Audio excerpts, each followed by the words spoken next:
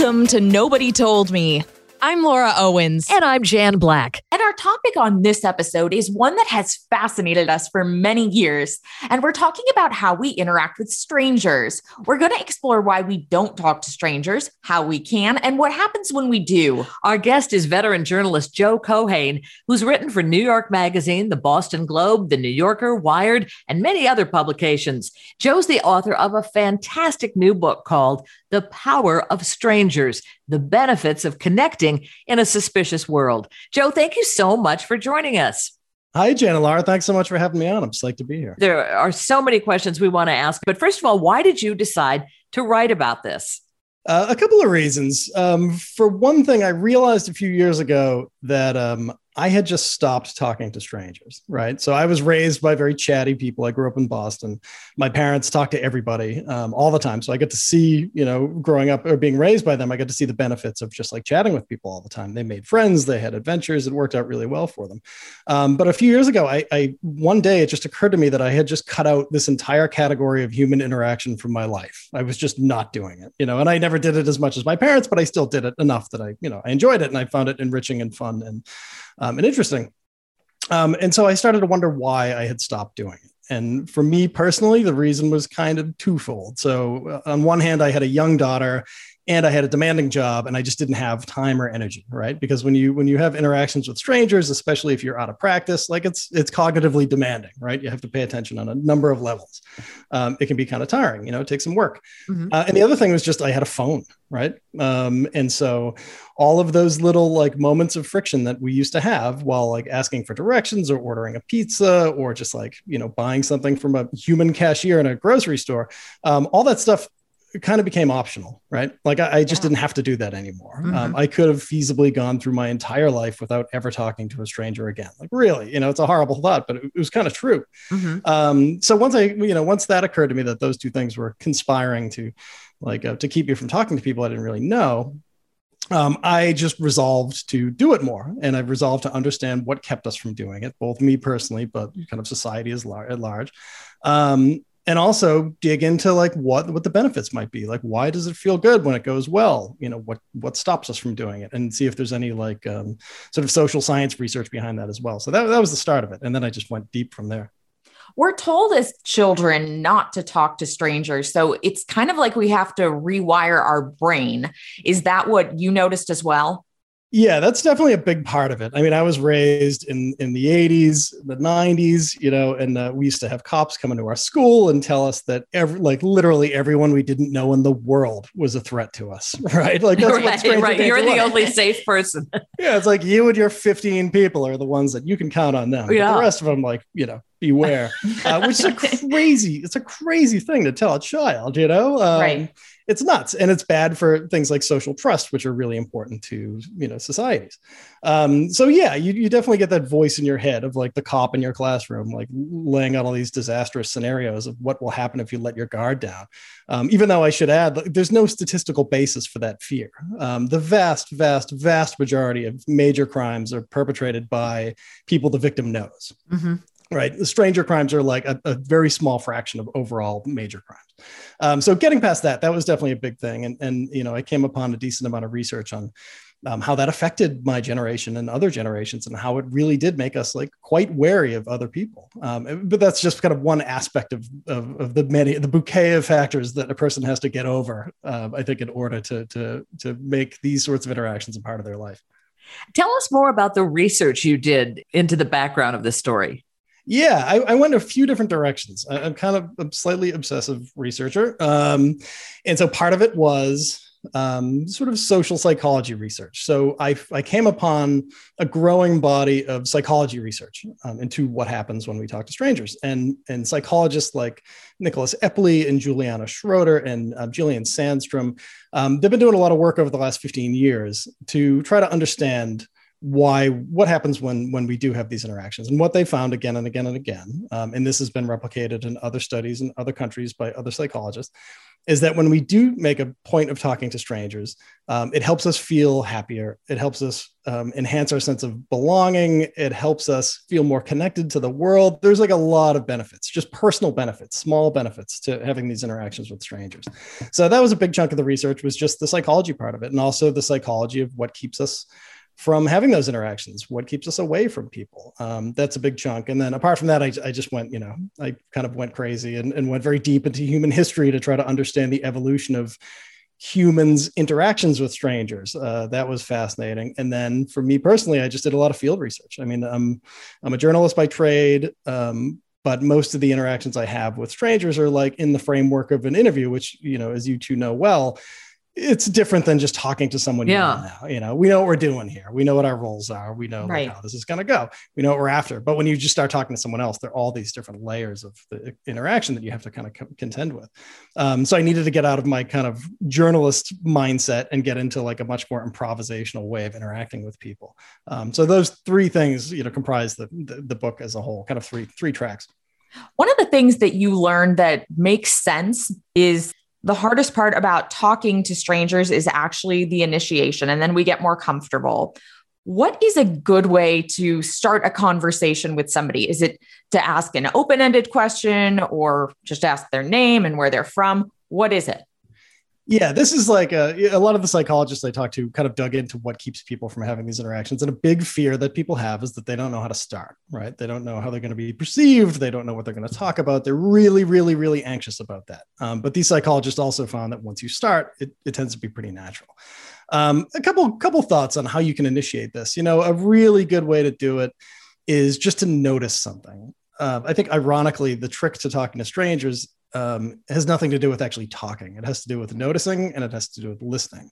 So there's a term in urban planning called triangulation.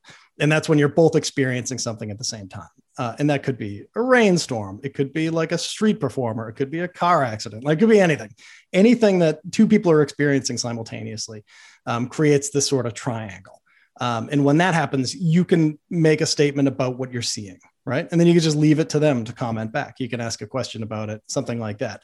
But that commonality of that experience tends to make it a little easier for people to talk to each other, because it eliminates the thing that we're all afraid of, which is we don't know what we're talking about, or we don't know what we're going to talk about.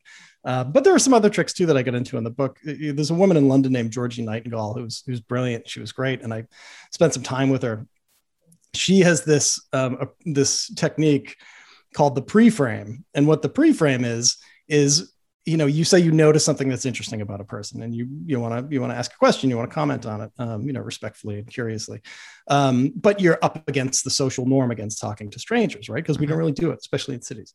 So what you do is you acknowledge what you're doing. And this is the pre-frame. The pre-frame would involve, if I saw one of you on the subway and you had like a hat that I liked, instead of saying like, I like your hat, which is you'll back away if I do that. I would say, look, I know we're not supposed to talk to people on the subway, but like, I just want to say, I really like your hat. I'm kind of in the market for a hat myself. Can I ask you where you got it? Something like that demonstrates that you're violating kind of a social norm. And then you're hopefully demonstrates that you're not crazy. You're not a threat, right? Like you're in possession of your faculties. I use that a lot after learning it from Georgie, and it's really effective. It's a kind of a great way to open a conversation. But you know what's so crazy is that if somebody's in danger, if a stranger is in danger, then people all come together. They don't have to initiate that conversation. They work as a team, and it's like that fear is gone. Yeah. And that's kind of triangulation too, in a way, everyone's experiencing the same thing. You all kind of zero in on it. But also, like, let's give a little bit of credit to humanity. I know humanity doesn't get a ton of credit these days, and often for good reasons, but we are very cooperative. Michael Tomasello, who's an evolutionary psychologist, used the term, when I was talking to him, hyper-cooperative apes. We're hyper-cooperative apes. And everybody thinks that's hilarious because everyone thinks humans aren't cooperative. But Tomasello's like, well, you should compare us to chimpanzees, which are our closest genetic relatives. Like, they're not cooperative at all. They're actually, they don't even give food to their kids. But humans will do that. Humans will practice altruism, which is like in the scheme of the natural world is a crazy thing to do. It doesn't make any sense. and we'll see someone who's in pain. We'll see someone who's suffering. We'll see someone who needs help. Even it could be someone trying to push a baby carriage through a door or get up the stairs or something. We really can be phenomenally kind and altruistic to people in that sort of way. But I don't think we notice it when it happens so much. Like I wasn't really aware of it until I started studying this stuff, of how extraordinary that is and how heartening that is, that you can see that sort of thing happen on a pretty regular basis. I've noticed in my own life, I've often shared personal secrets with strangers that I never would have considered telling even my closest friends. And so I'm wondering why you think we can form a quick foundation of trust with someone we're seated next to on an airplane or on a train trip and get to talking about something and you share something from your life that you really wouldn't share with anyone else. Is it because they're a stranger and you'll never see them again? Partly. So there are two things happening in those sorts of interactions. Number one is something that psychologists call the stranger on a train effect, right? Which is what we've all experienced sometimes, where you just end up having like kind of an intense conversation with someone you don't know. And the reason why that happens is there's not going to be a paper trail. You know what I mean? Like you can get into this and it's not going to follow you home and it's not going to live in your house. Mm-hmm. You're not confessing murder or something, but it might be something that you're not comfortable like sharing with your parents or whatever. It comes out, and you're not inhibited because you don't know this person, because this information is just going to disappear into the ether when you're done. That's one thing. And that's actually really powerful. And that's been studied too. But there's another thing where we kind of match disclosures. Like when humans communicate, they kind of mirror each other. They kind of follow each other like it's a dance. So if someone says something that's a little personal, as long as everybody's comfortable, you're not just saying it cold to like a stranger on the street or something, the other person will follow them to that level of disclosure. And we're actually wired that it's pleasurable for us to disclose something personal. And the reason why we're wired that way, the reason why we're like, there's like an incentive to share something personal is because that's what helps us develop social bonds. And for a human, which is a hypersocial species, human beings are a hypersocial species, developing social bonds is the thing that like helps civilization stay on the rails. It helps people build their social networks, which means that you have support and you have access to ideas and you have access to partners and all this stuff. Mm-hmm. We're wired for those connections, but it only really happens when we're comfortable. If you're feeling like, someone is cornering you, it's not going to work. If you're really irritated or you're really tired, it might not work, that sort of thing. But when you can get comfortable, you'll find that you match disclosures and that some kind of bond might be formed. And I think it's so interesting that you talk about the liking gap where we think that the stranger is judging us. You say that that's a deterrent, and I'm wondering how we can overcome that, because it seems like that's part of a bigger conversation about maybe low self-esteem. Yeah, the liking gap is sort of like hilarious and tragic. It's this idea that we come away from interactions with strangers underestimating the degree to which they like us. So we might, we'll have an interaction with someone and be like, man, I really like that person. They were smart, they were interesting, they were personable, but I kind of sounded like a jabbering idiot, and it's just, I just can't compare. I can't compare with that person. But I'm glad I talked to them because it was really enjoyable. The research shows that we woefully underestimate how much people like us in these interactions. That's not a license to be like completely socially oblivious to like someone who you've buttonholed, who's like uncomfortable with you talking to them. But on the whole, like it's really important to understand that. And the reason why we don't seem to get an accurate reading of how much we're liked is because we have to pay such close attention to what we're doing in these interactions. So, Jan and Laura, you two speaking to each other is going to be easy because you know each other, you have a frame of reference, you can speak in kind of shorthand, But when you're talking to a total stranger, you don't know anything. So you have to pay attention to their body language, what they're saying. You're trying to make eye contact. You're trying to think of what you want to say next, but you're also trying to listen to them to try to understand who they are or what they're motivated by or things like that. And it's just distracting and it can be difficult. It takes a lot of practice to get good at it. But as a result, because we're kind of anxious about these interactions, we tend to be really hard on ourselves because we're aware of how much work we're putting into it, but we're not aware that they're kind of doing the same thing. It looks easy from their perspective, but we know that we're kind of struggling a little bit. And that in our heads translates to like, I'm not doing well at this. And there's also this kind of hilarious thing where we compare every conversational performance to like our greatest conversational performances. So you're just like, yeah, I guess I sounded like okay in this, but it was just nothing compared to that party like 5 years ago when I was just on fire. You know what I mean? I thought it was really interesting when you talk about the research that it shows that most strangers want us to strike up a conversation with them. That whereas we may feel like, oh, I don't want to interrupt that person. It looks like maybe they're reading a book or whatever. They're otherwise preoccupied, but that people really want someone else to reach out to them. Yeah, it's a funny thing. It's this idea of pluralistic ignorance. So Nicholas Epley and Juliana Schroeder did this famous study on Chicago subway and Chicago mass transit, where they just sent commuters out to strike up conversations with people on the subway. And if you were to look at people on the subway, you would interpret their behavior as like indicating that they do not want to be spoken to, right? They're looking down, they're looking at a book, they're looking at their phone. Their body language says, don't talk to me. So what was really interesting about this study is that when people went out and started talking to those people, they found that the people were actually pretty receptive. And so Epley and Schroeder's conclusion was sort of like, maybe everyone on the train is misunderstanding everyone else on the train, because the participants who went and talked to people on the train, the conversations went better than they expected. They were longer than they expected. They really liked the people they talked to. They really enjoyed their commutes. And Epley and Schroeder also did some research into like the people they were talking to, and those people really liked it too. So it raises this kind of tantalizing possibility that like we're all just collectively misreading each other, that we would really enjoy it if we knew that it was pleasurable, if we knew that other people might be open to it. In the Epley and Schroeder work too, and this has been replicated in a lot of other studies too, no one really got rejected, which is everyone else's greatest fear, right? That people are just gonna be like, get away from me, you weirdo.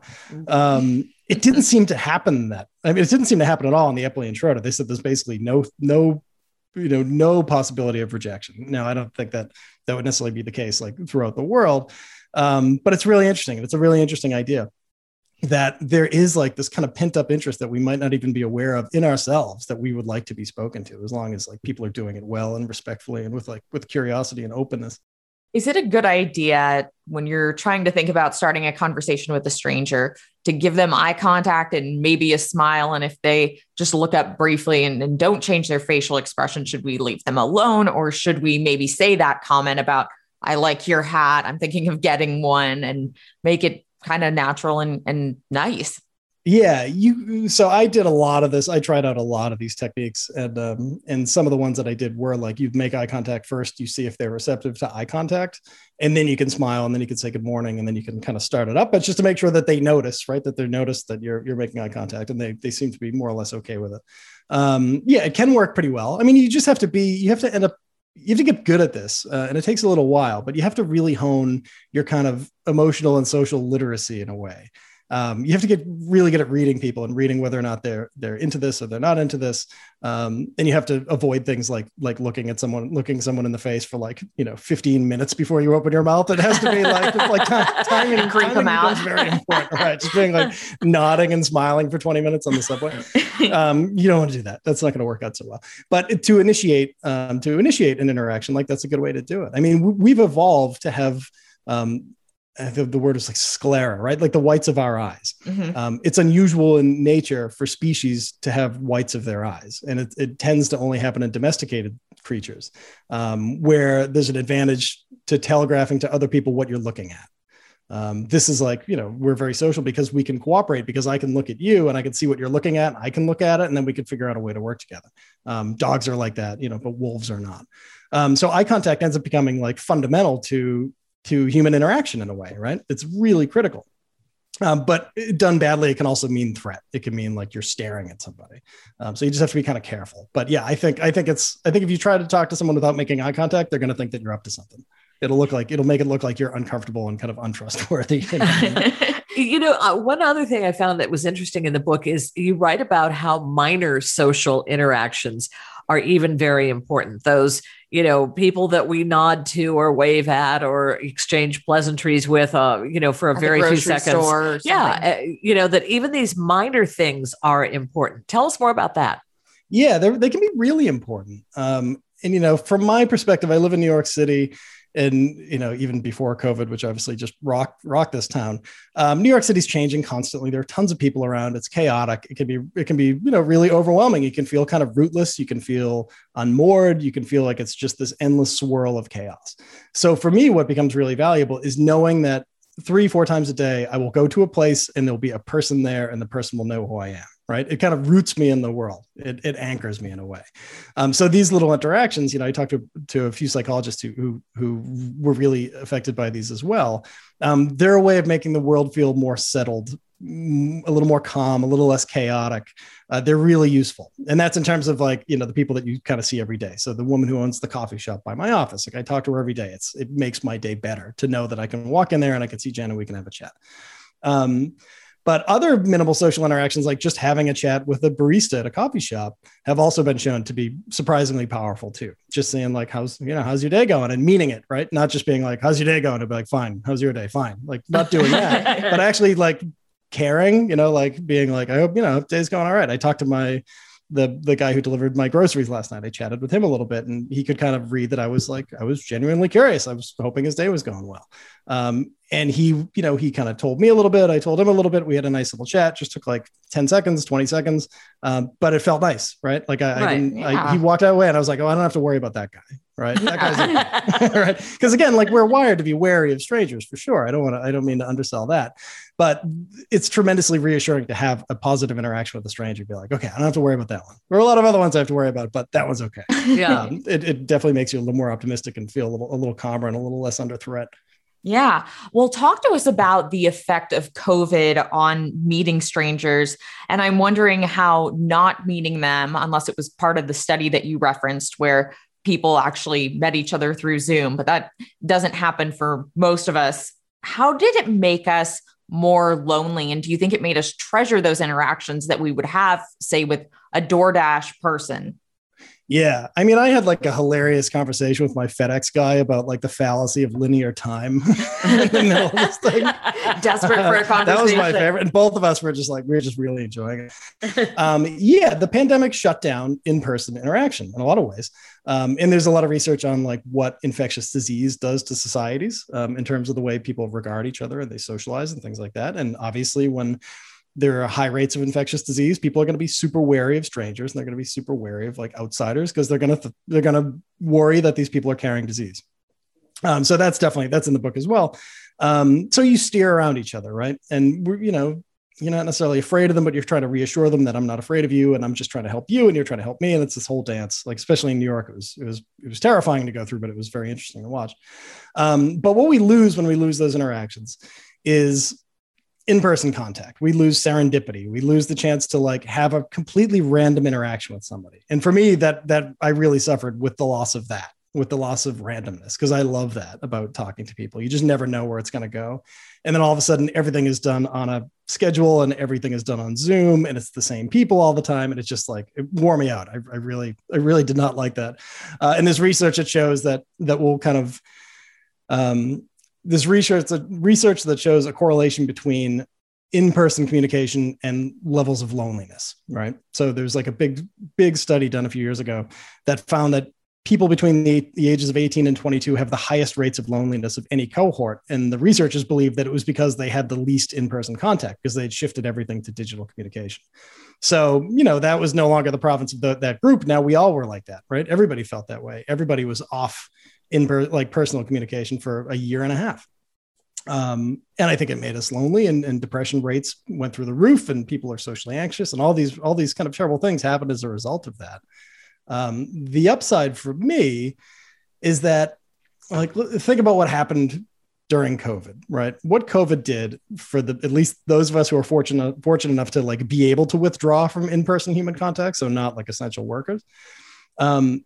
It gave us a glimpse of what the future was going to be like, right? So everything is increasingly shifting to digital platforms. We are increasingly withdrawing from the public. More and more of our interactions or our relationships are carried out over computers and phones and stuff like that.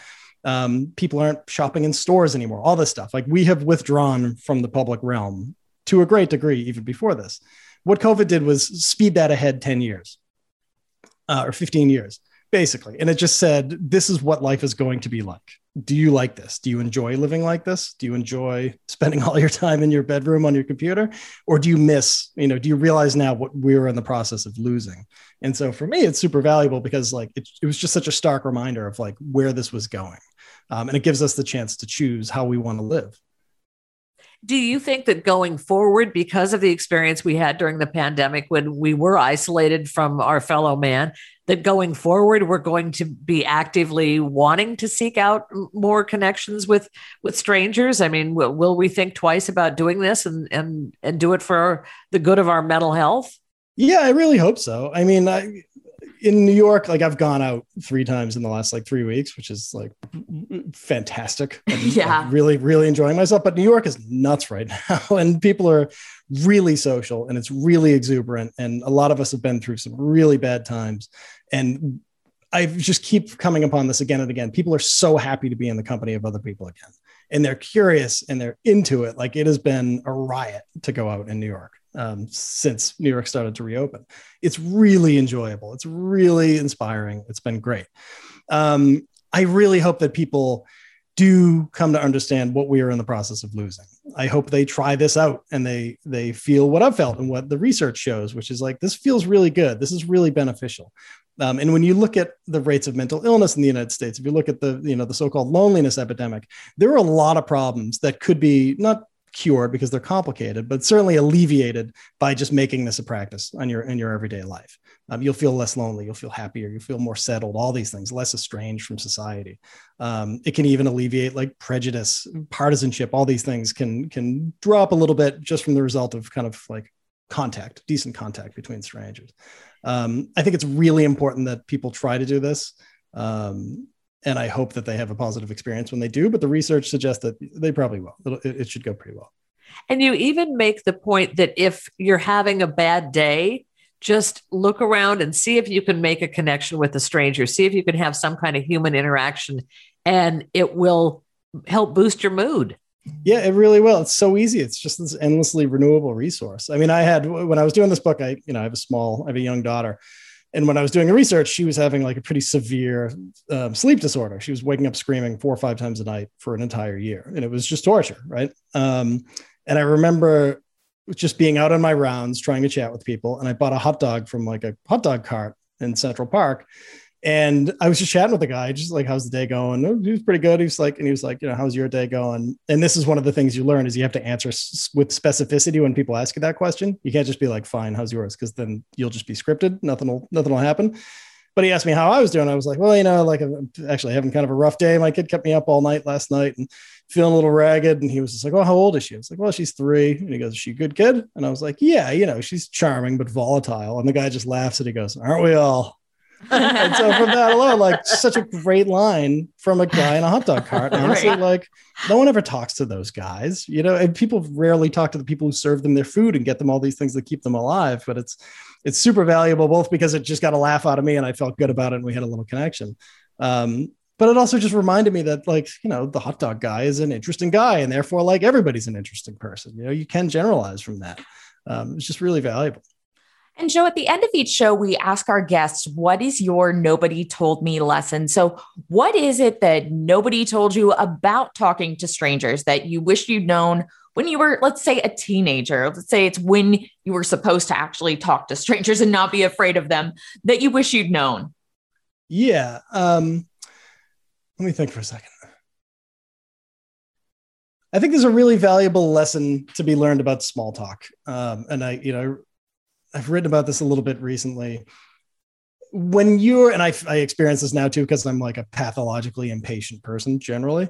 When people make small talk with you and they say small talk things and they ask you small talk questions, the tendency is to shut down and just be like, this person has nothing to say, right? And they're like, this is all they're capable of. This is the best they can do, is this terrible question that I've been asked a million times. What I didn't know, and I know now from doing this research, is small talk, the content is nothing. The content isn't the point of the small talk. The bond is the point of the small talk. So what small talk does is it allows you to be in the company of a stranger and have like a peaceable little exchange to demonstrate to each other that like you're here, right? We're looking at each other. No one's attacking each other. Like we're reasonably comfortable. We're both remarking on the rain or something like that, just to show that like we have our faculties intact. But small talk is the beginning. Right? It's not a way to fill a half an hour. It's just a way to get yourself comfortable in the company of another person so you can get to something else. it can lead to something else. It can lead them to tell you what motivates them, what inspires them. And likewise, the same thing about you. Had I known about that, I think I would have had a lot of better conversations at parties generally, and probably learned a lot more, but I just didn't understand like the function of it. And I love the fact that you say that every interaction that you have with somebody, every person can add a little bit to your life. Yeah. There's like, for me, it's a lot of the value beyond just like short-term, like gains to your day, making you feel happier, that sort of thing. Is that when you talk to a stranger, particularly if you have like a meaningful exchange, and that doesn't mean a long exchange, it just means something of value has been exchanged. You get like a little glass bottom boat tour of the life of another person. You get to see that their life is different from your life, that the way you experience reality is not the way that they experience reality. You may gain something from the way they experience reality. You may gain some insights into your own beliefs, into your own perceptions, that sort of thing. But it's enormously valuable to understand that not everyone has the same life. Not everyone has the same reality. I think without that, there's no chance of being like a wise person. It's really important to understand like that sort of complexity. And there's some of the great interactions I've had with people. It's that sort of thing, just being like, I'd never thought of that. But that person's experience of this street, this specific street in New York City is so fundamentally different from mine that I can't walk down that street anymore without being mindful of that. I can still enjoy that street, but I also understand that like my reality is not everyone's reality. Right. And I think that's really important. How can people connect with you and learn more about this amazing book that my mom and I so enjoyed? That's great. Thank you so much for saying that. I'm so glad you like it. Oh, we loved it. It's fabulous. It's seriously fabulous. And you're a tremendous writer. Yeah. I have to say that. Even with the prologue, you had me so bold. Right. That's great. You did. Yeah, I'm very easily bored, so I tend to write in a way that like occupies, like, holds my own attention. Because otherwise, like 5 seconds later, I'll be wandering away, like whistling a song. You can get in touch with me. You can go to my website, which is joekeohane.net. I'm going to spell it. I apologize for my last name yet again. JoeKeohane.net. I'm on Twitter. You can find me very easily on Twitter. I'm on LinkedIn. But my email address is on my website. You can DM me through Twitter. I try to reply to every email I get generally. So hopefully I can get back to you. And the book is just available anywhere. You can get it anywhere. Well, thank you so much, Joe. We know you're going to have a lot of success with this. This is just a fabulous topic, and we thank you for sharing your insight on it. Oh, thank you so much for taking the time. It was a real pleasure talking to you. It was a lot of fun. Again, our thanks to Joe Keohane, whose new book is called The Power of Strangers, The Benefits of Connecting in a Suspicious World. And again, his website is joekeohane.net. I'm Jan Black. And I'm Laura Owens. You're listening to Nobody Told Me. Thank you so much for joining us.